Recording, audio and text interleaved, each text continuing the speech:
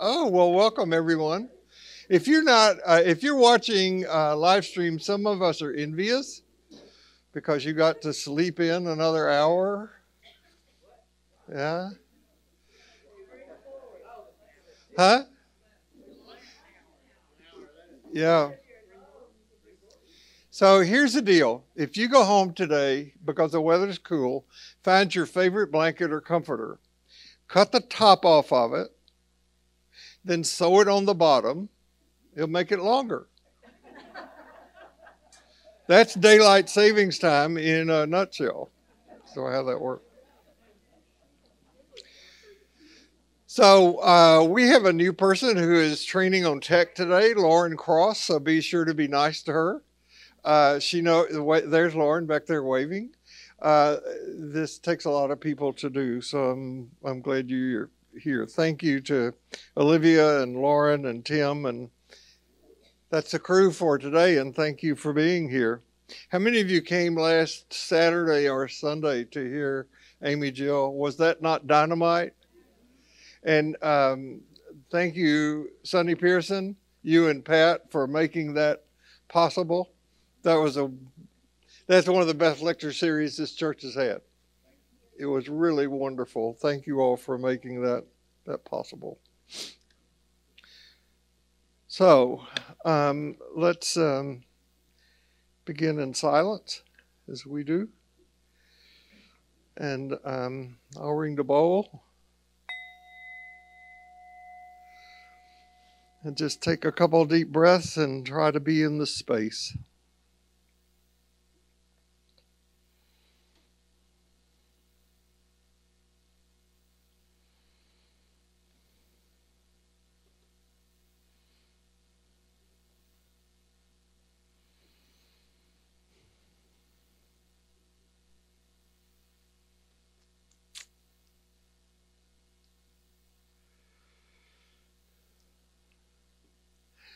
So our intention is that we are so open to truth that what happens here benefits all creation. And if something is said in here that is not the truth, may you forget it before you leave the space.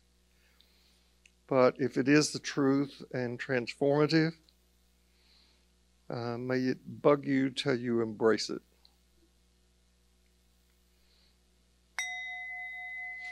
Don't usually hear blessings like that in church. So no matter who you are, no matter where you are on your spiritual journey, you are welcome here. I am today introducing a new theme in ordinary life. And I'll just jump right in and tell you that what I'm calling it tentatively is embracing what scares us as things fall apart. Now, don't let that scare you. But my belief is that by embracing, and when I mean what scares us, what we're resistant to, what we wish weren't true, by embracing those things, we grow in the spiritual traits that are at the heart of the teachings of ordinary life: peace, love, joy, humility, and patience. So before we go any further with this, I want to acknowledge two things. First, very little of what I teach is uniquely mine. I borrow from the spiritual masters and the sages, particularly Jesus.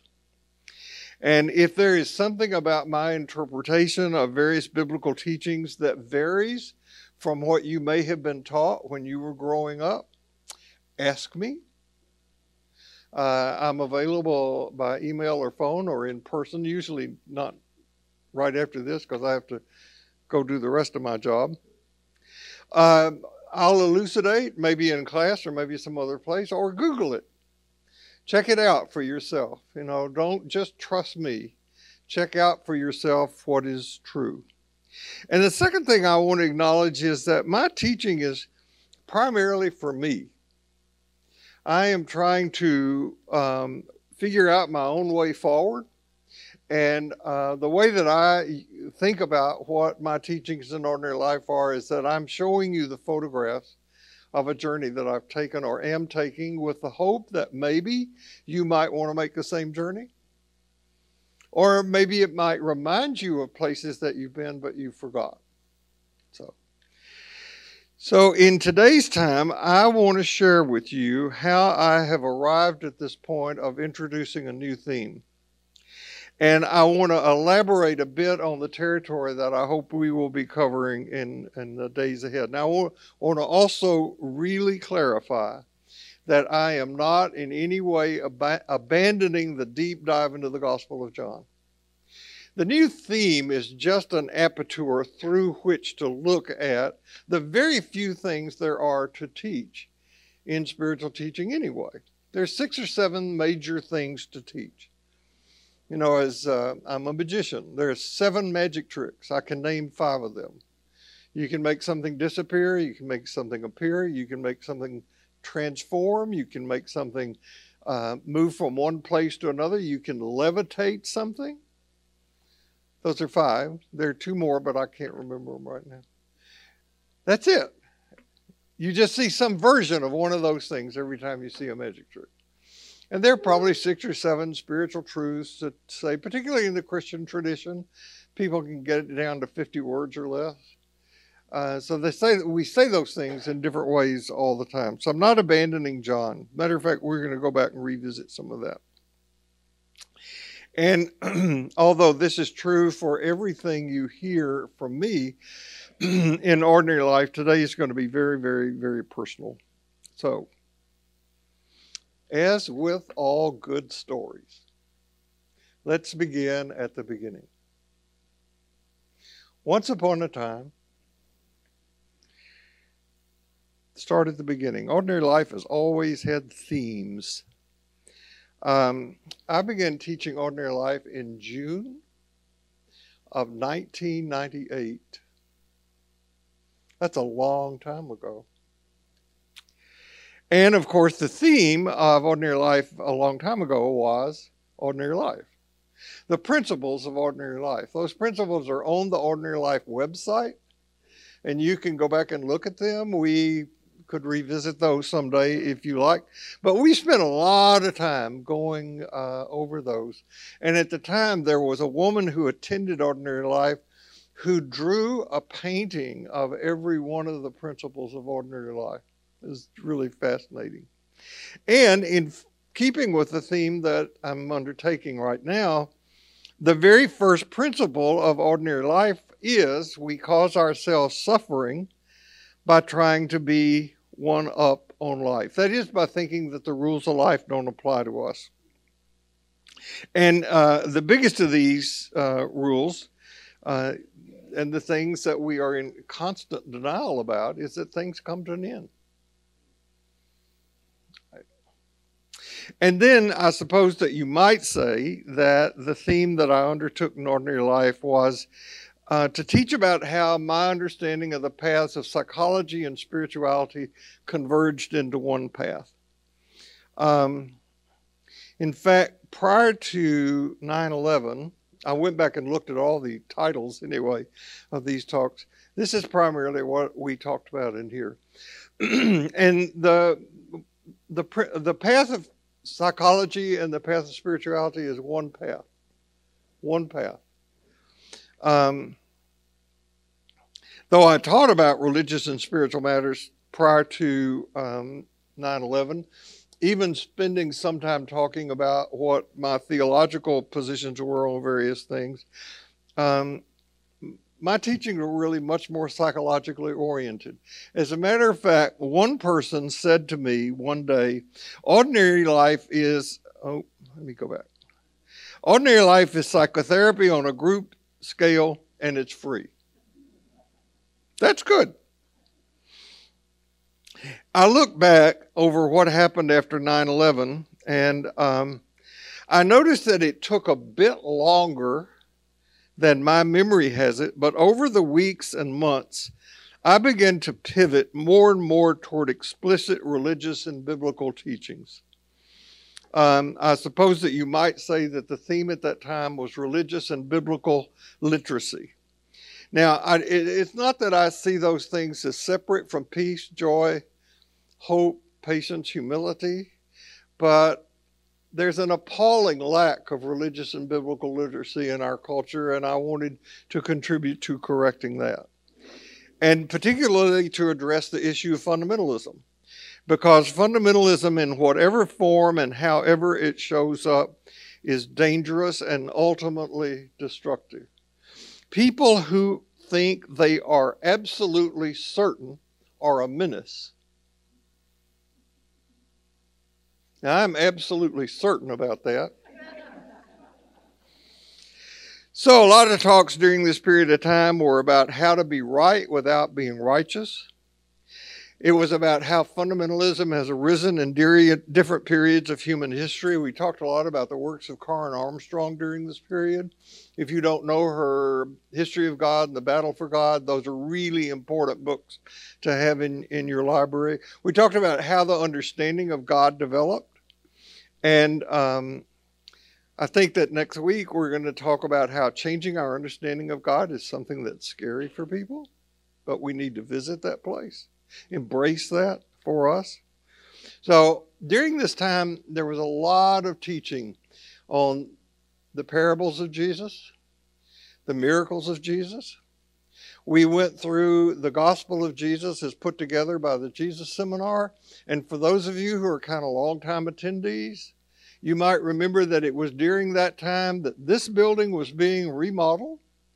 And for 9 months, Ordinary Life met in the Theater Museum at the Museum of Fine Arts across the street. You remember that? We did that every Sunday. That was quite a time. Now, I cannot won't overlook the change that occurred in my life and in my teaching when I encountered Ilia Delio and then Michael Morwood. My encounter with Ilia Delio was in 2014. She came here in 2016. And she'd visited Houston a couple of other times after that. She was at the Rothko Chapel. When I went to hear Ilia at a Richard Rohr conference, and we didn't even know that she was speaking.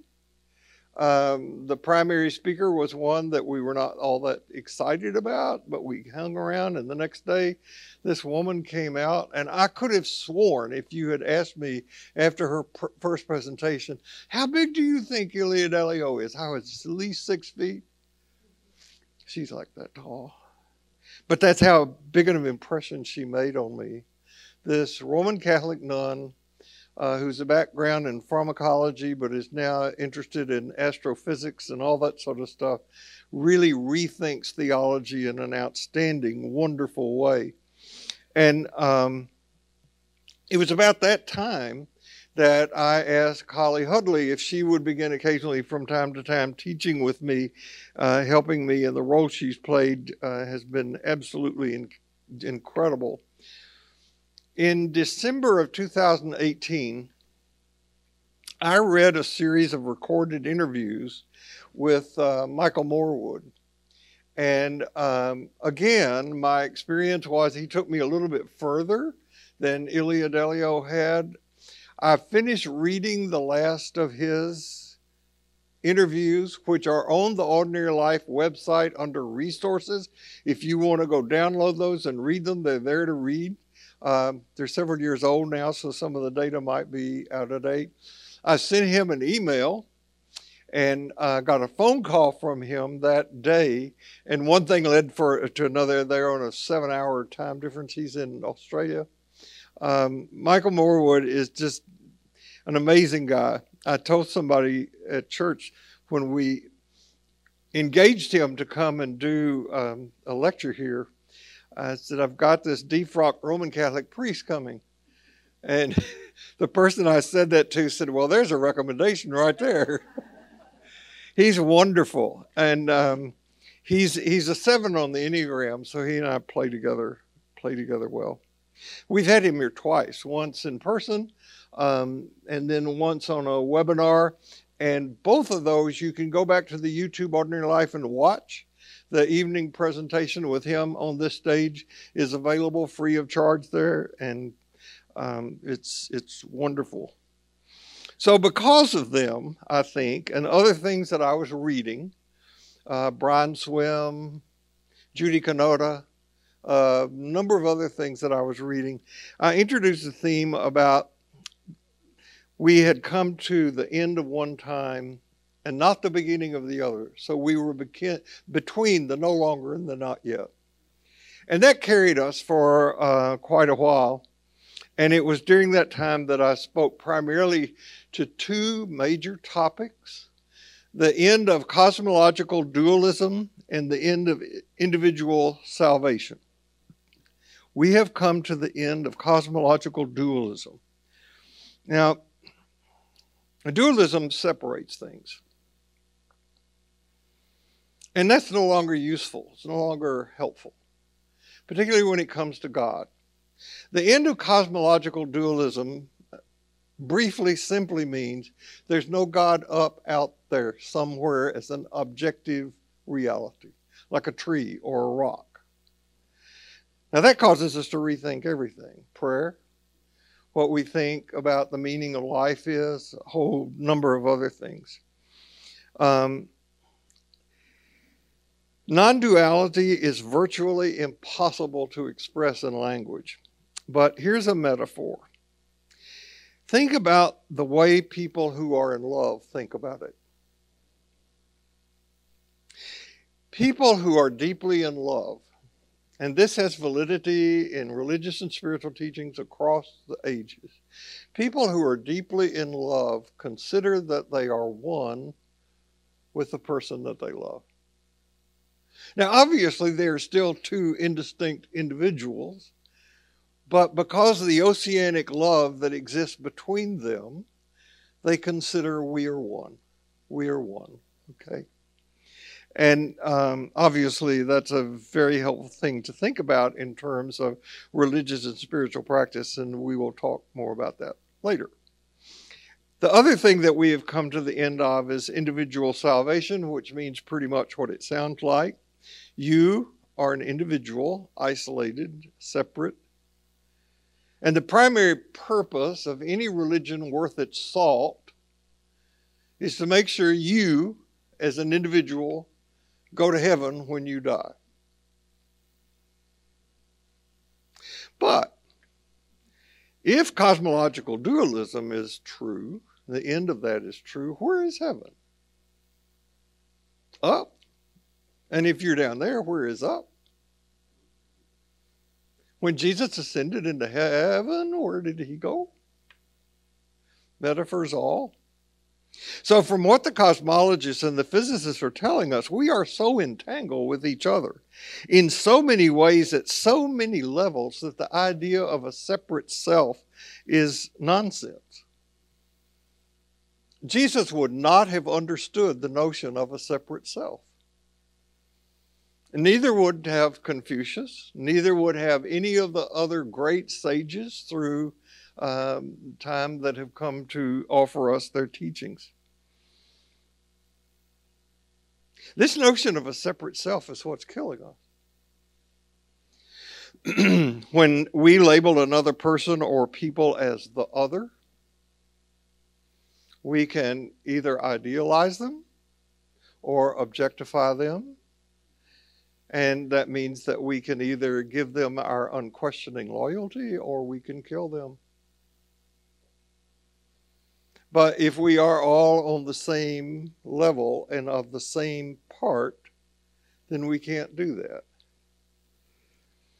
In Buddhism, they actually teach that because of the recycling of souls and all of that reincarnation stuff, that everybody you meet has at some point been your mother.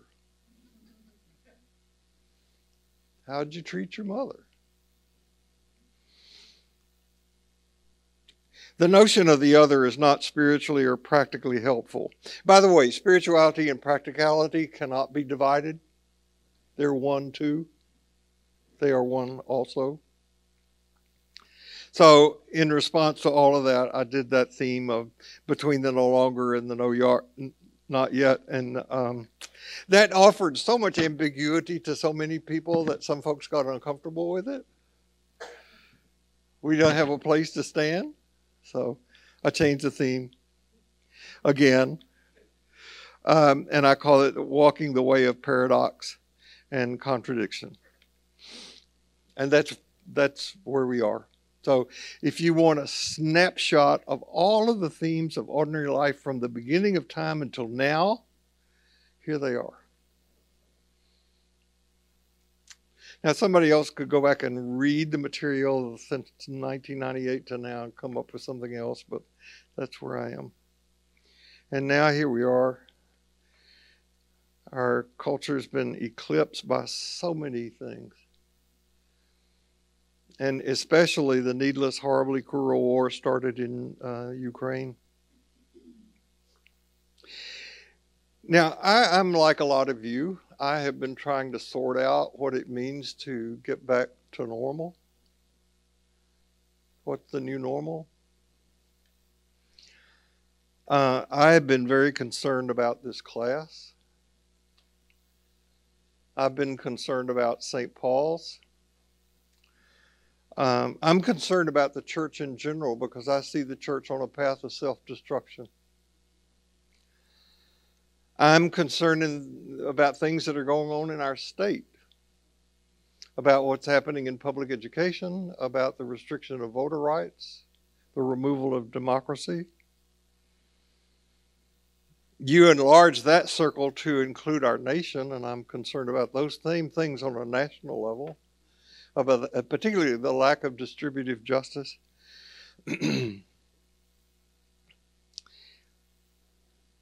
And I'm concerned about what's going on in our world.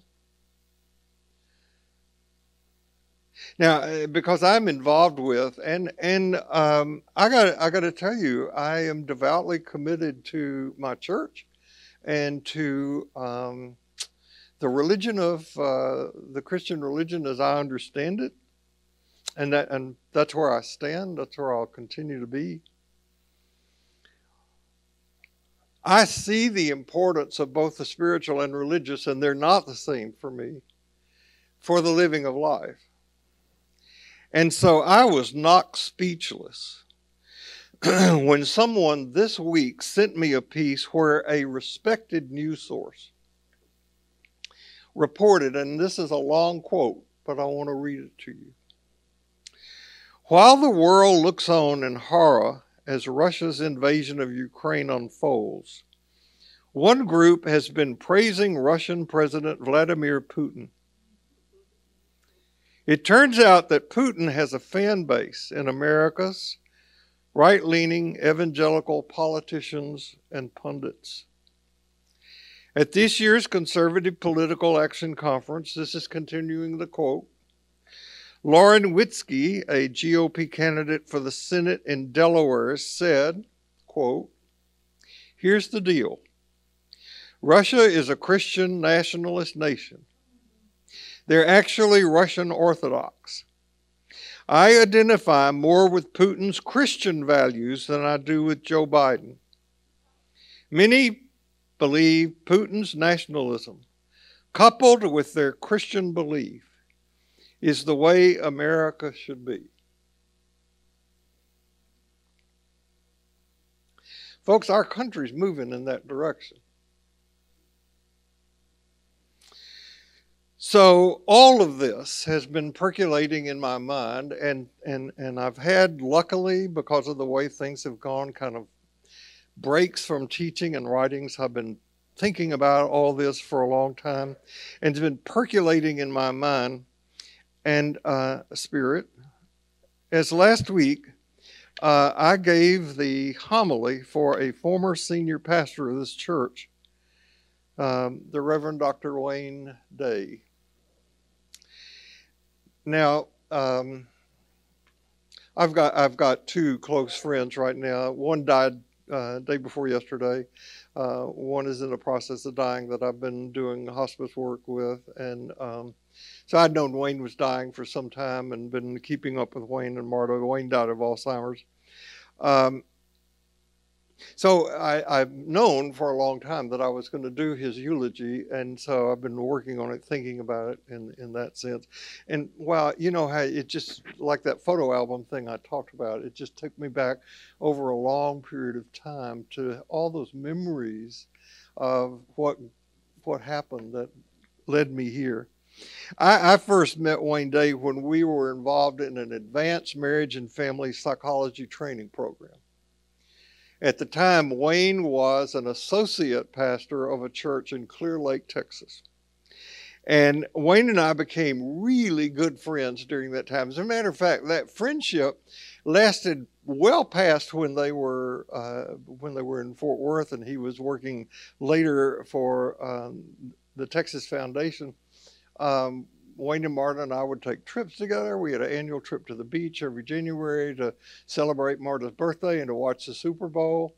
And it was just a long, loving friendship that existed between us. And during that time, Wayne and I, when we were in the training program together, we would have lunch together and talk about what we wanted to do. And Wayne was thinking about going into private practice.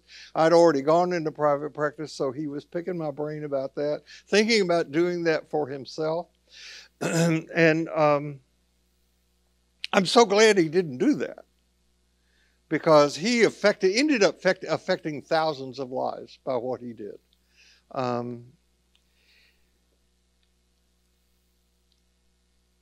Wayne left Clear Lake and became the pastor of a very small church in Troop, Texas, which is close to Tyler.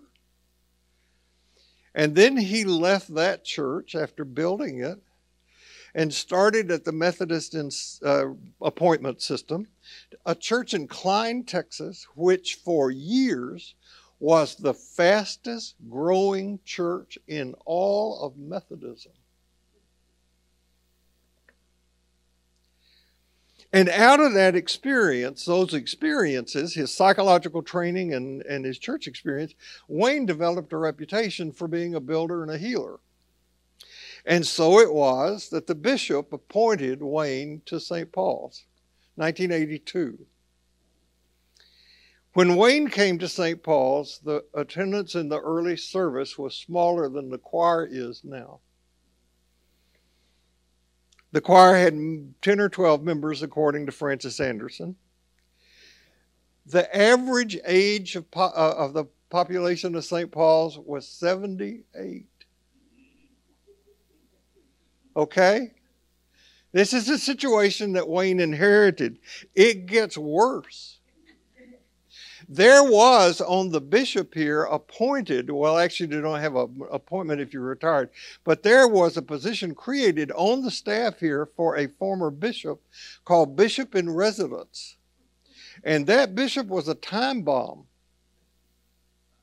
because he was a closeted gay man who was dying of AIDS. Now, those of us who practiced psychology in the small town that Houston was in the 70s, we knew this. I had encountered clients of mine who had had sex with this bishop.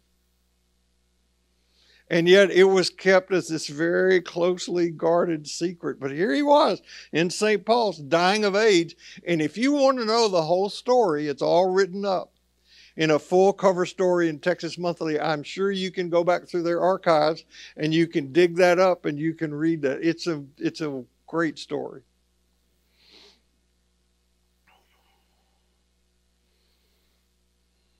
Now, I'm using Wayne Day's story as a metaphor. I hope you realize that, because what I'm trying to talk about is how life comes out of death.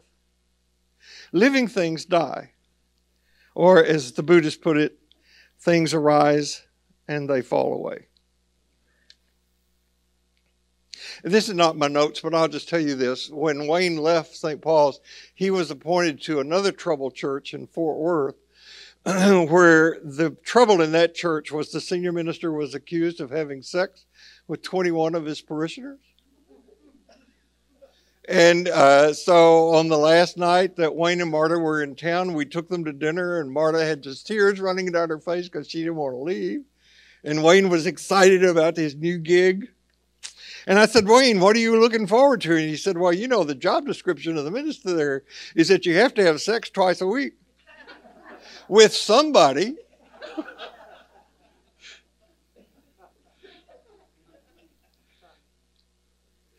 He healed that church, which is an important church because when I was in seminary in Fort Worth, First Methodist Church, Gaston Foote was the minister there, and I plagiarized his sermons. You got to start somewhere. I would tell my church members, when better sermons are written, I'll preach them. So when Wayne came to Houston, we came to St. Paul's, I was moderating a television program for Channel 11, the ABC outlet here in Houston. And the woman who produced the program and I were always scouring news sources for guests to be on the show. We usually had 3 panelists, including me.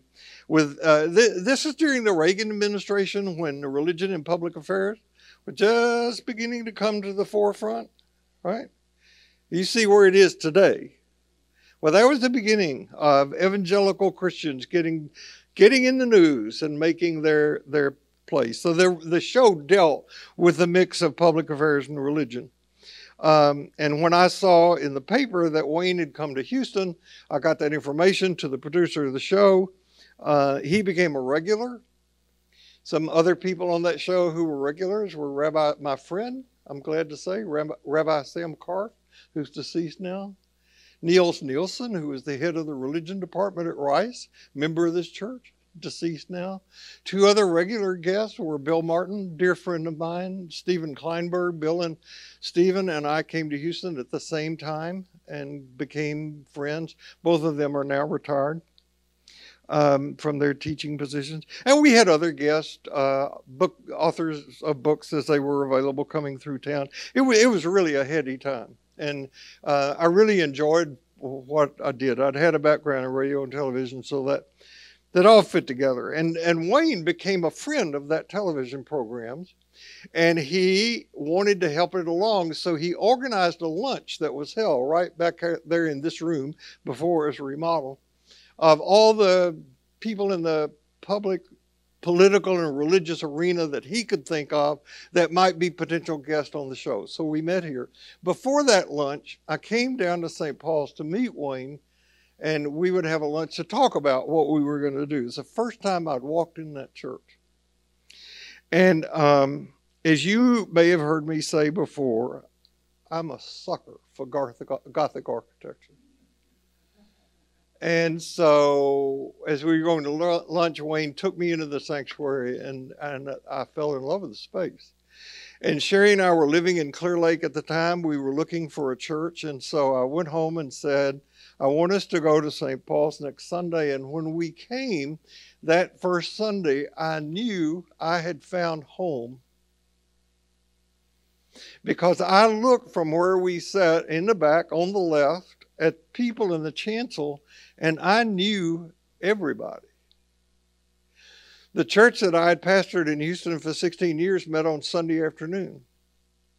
And when other clergy around that I knew couldn't be in their pulpit because they were on vacation or continuing education or whatever, I'd sub for them. So I knew all these people. The organist of the church where I was pastor was a guy named Rob Landis. And when Rob could not be present for the church service, he would get either Francis Anderson or Bob Brewer to come play the organ. They were staff musicians here at St. Paul's.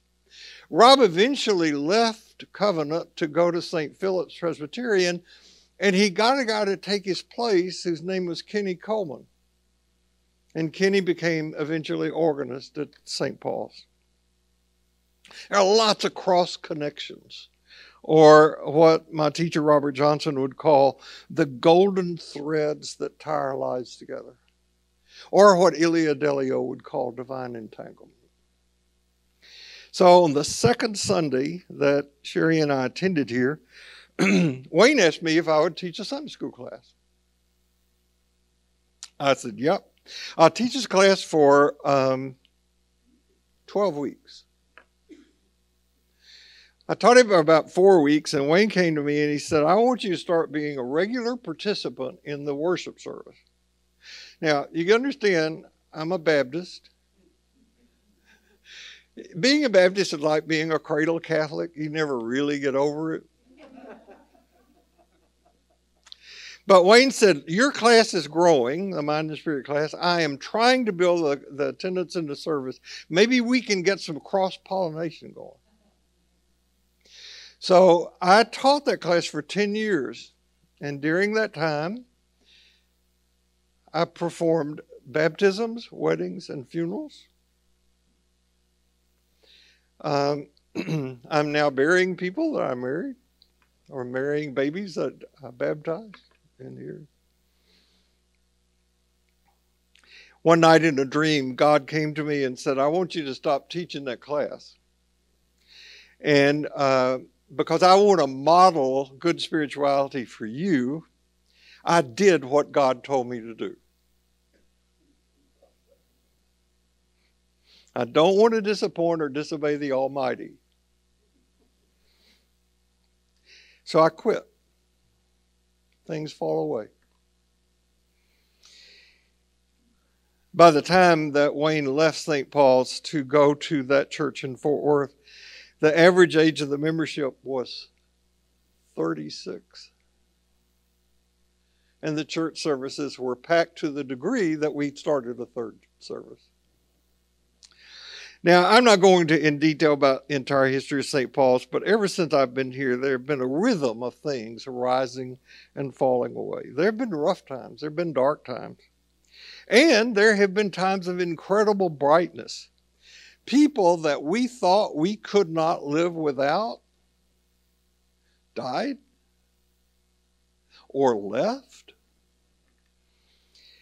It does seem to me that the past few years have been times of significant falling away.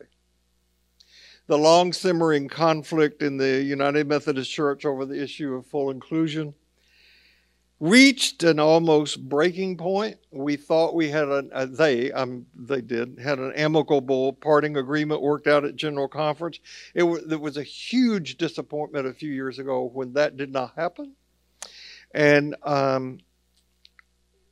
St. Paul's senior pastor at the time could not bring himself to side firmly with the membership of the congregation, and that caused considerable pushback and considerable falling away. There was, during that time, some of you may remember, a full-page ad that was taken out with over 1,000 signatures in the Houston Chronicle of Methodists who opposed the lack of decision made at the General Conference. Over 200 of those signatures were by members of St. Paul's, including most of the clergy. The upset was so significant that the senior pastor asked to be reassigned. That was a falling away. I love that man. I thought he was a great pastor. Now, that happened right at the beginning of a $10 million refurbishing program here, remember? Which for the people who attended here on Sunday was an inconvenience. For those of us who worked here, it was hell. It was very difficult. I had 5 different office locations during that time here. It was a falling away. A new pastor comes. Things arise. Sometimes the things that fall away seem overwhelming. It broke my heart when Matt Russell left this church. Because Matt and I had a plan about how we were going to proceed, including ordinary life and a lot of other things, and that ain't going to happen. And then Anna Teagarden, who was the head of the children's music program, who has a reputation that is nationwide, got lured away to another position here in Houston. I once said that if I could take what Anna Teagarden had and bottle it, I'd be a millionaire. She could work wonders with children. And just when we were right occupying the facility again, COVID hits. And we're not done with COVID. We're just worn out by it. You know, in the last 2 days in the United States, more people have died of COVID than died at 9/11. And many experts, as well as those who are not experts, except being on the front lines as participants in, say, churches, wonder if things will ever come back to their pre-COVID status. And many of those churches don't exist anymore. They're out of business, just like many restaurants and other places, they're gone. I looked it up on the internet, and you can't get accurate statistics. Some people say that conservatively, so far, COVID has taken 6 million lives. A lot of epidemiologists think the figure's well under more than that. But sadly, we've just kind of grown used to it, like we grow used to school shootings. They have a big deal. So we regathered in here in June of last year, first Sunday back. Just to give you a thing. I know some people say numbers don't matter, but try teaching to an empty room. They do. The Sunday before we closed down for COVID, we had 147 people in this room. The Sunday after we first regathered, we had 73. That's half, about. And then guess what happened? Delta hit. And then guess what happened? Omicron hit. And there has been so much misinformation and so much wrong information about safety, virus, protocols, and all that people don't know what to believe. And as for what's going to happen to the Methodist denomination, it's just another example of how churches are designed to shoot themselves in the foot. Now, one of the things I said in the eulogy I gave at Wayne Day's service is that it would do each of us good to give some thought to the fact that someday someone will stand before some size group and hold our memory up for others to see. The first line of my own daily spiritual practice is, today may be the day that I die.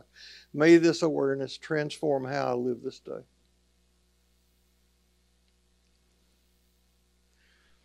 I have a dear friend who's a dear friend because he's a smart ass like me, who said, you know the size of the crowd at your funeral is going to depend on the weather that day? He said, if it's a cold, rainy day, don't expect much. So,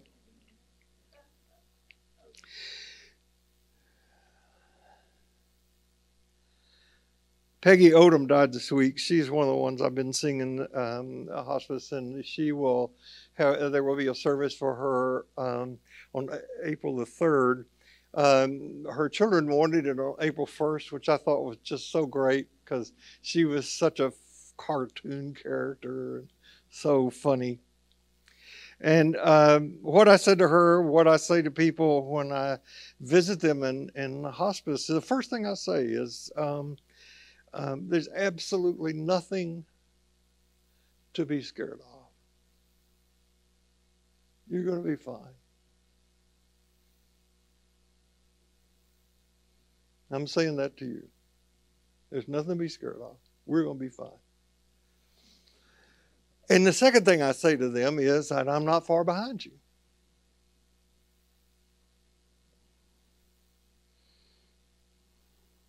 When Marta called me and told me that Wayne was dead, she said, you know, we have spaces in the columbarium together, Sherry and I and Wayne and Marta. She said, so someday we're going to play together and have picnics. And I'm going to die someday. And that will affect this class, okay? Now, we are working on a hologram right now, like Michael Jackson did.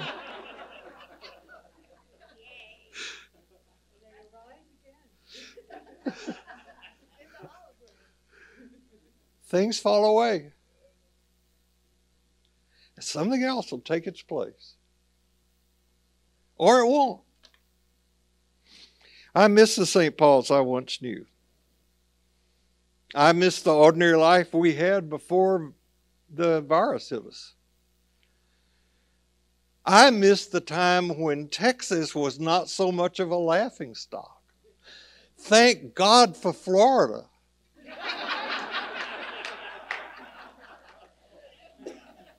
At least that state's government stupidity deflects a little bit from us. I miss the United States, when it seemed that we were not nearly as capable as we are right now of getting into a really, really big conflict.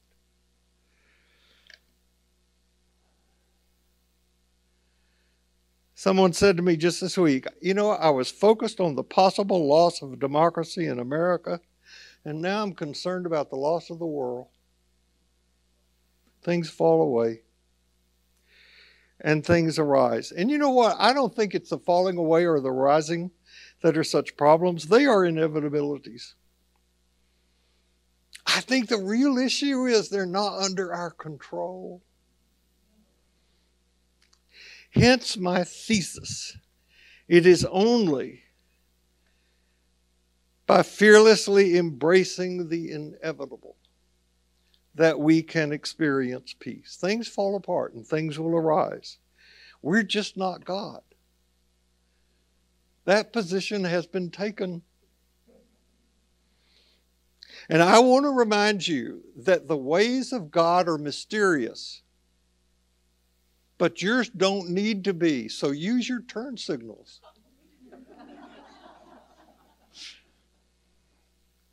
So if we have concerns about people or things passing away, which they will, we can embrace that reality and get on with the living and loving that not only gives meaning to our lives, but also gives meaning and life to the people and things and structures and institutions and organizations that we say we love. Though there is nothing that we can do to stop the inevitability of things and people falling away, we can significantly alter things as well as the lives of people by making concrete expressions of concern, appreciation, and love. Now, though Wayne did not expect any one person to do all the work in bringing St. Paul's back to life, he did expect that each one of us would do her or his part. That is why, rather than give a benediction at the end of any worship service, he would say this. He would say, "Our gathering has come to an end. Now, where will we go and who will we be?" And the congregation was trained to respond, "We go out to be God's people in the world." Isn't that good? Hope you like it. One of my current definitions of what it means to be Christian is to have a growing relationship with the values of inclusion and justice that Jesus taught, and doing so with the faith that spiritual practice will not leave us unchanged. If we're Christian, if we seek to know and follow Jesus and his teachings, that makes us part of God's people, part of the empowered and empowering community Jesus called the kingdom or community of God. So 9/11, which is so long ago now, 20 years, that there are kids born who don't have any idea what that was like. But some of you remember. And on the Sunday after 9/11, of course that Sunday church was packed. Jim Bankston preached a wonderful sermon. America United. It was an American United planes that hit the towers. And I came up with this way to conclude Ordinary Life that Sunday by saying, no matter where you go, no matter what happens, watch your step, because remember this, you carry precious cargo. And it's that will always be my true loving concern and expression to and for you. But you know what? They're blessing words. They're very individually focused.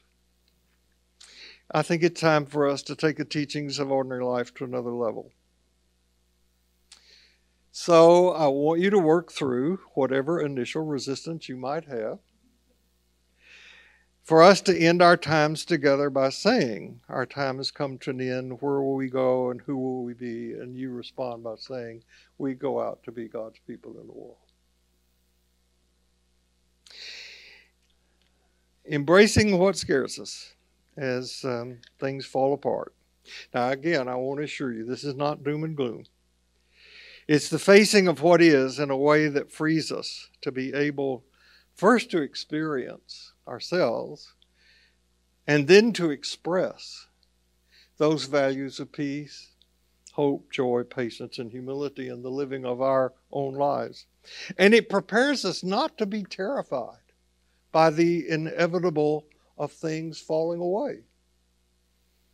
And by doing that, we can leave behind a legacy of people in a world that we're glad that we were. Now, as I have gotten older and have grown in my awareness, though I don't know when, nobody knows, as I said, I'm not far behind Wayne in making the same journey, or Peggy, or whoever. And also, as I have gotten older, I find myself believing less and less. However, I find that what I do believe, I believe at more depth, and that these beliefs matter to me more and more. And one of those beliefs is that there is no place where grace is not. Now, grace is the word that I'm using for God. You use some other word if it fits you better.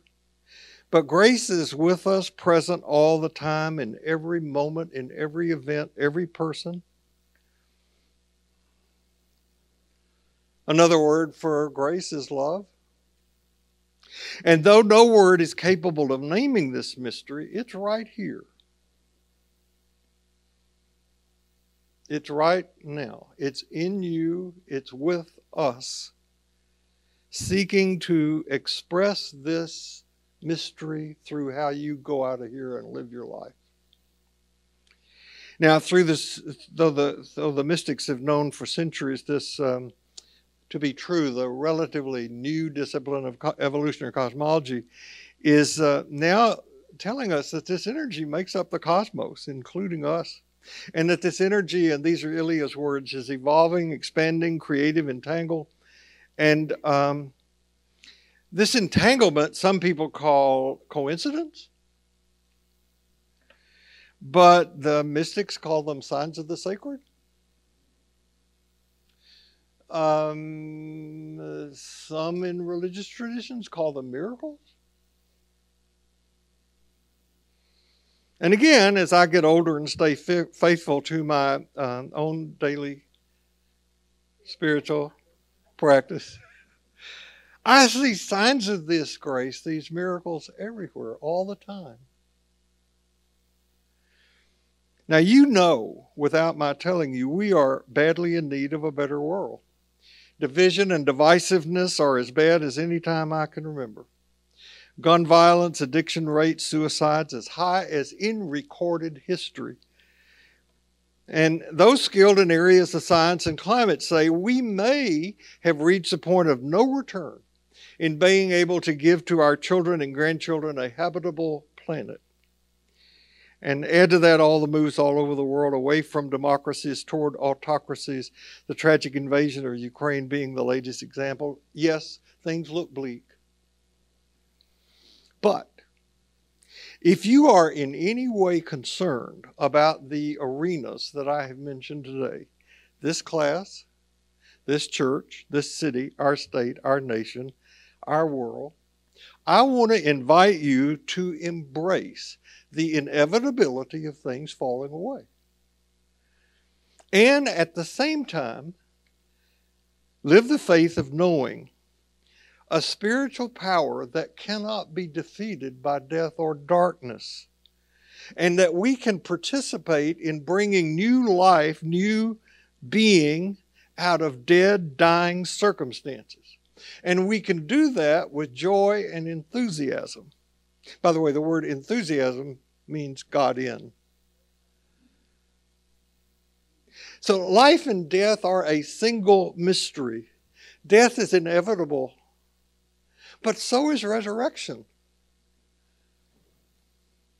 I want what you hear in here to equip you to live out there, to trust that sacred mystery will always, no matter what, hold you safely in love. And in and with that knowledge, you can live your beautiful, precious lives where you live in a way that makes a difference. Whew. So, our gathering has come to an end. Where will we go and who will we be? We go out to be God's people in the world, and I'll see you here next Sunday. Thank you.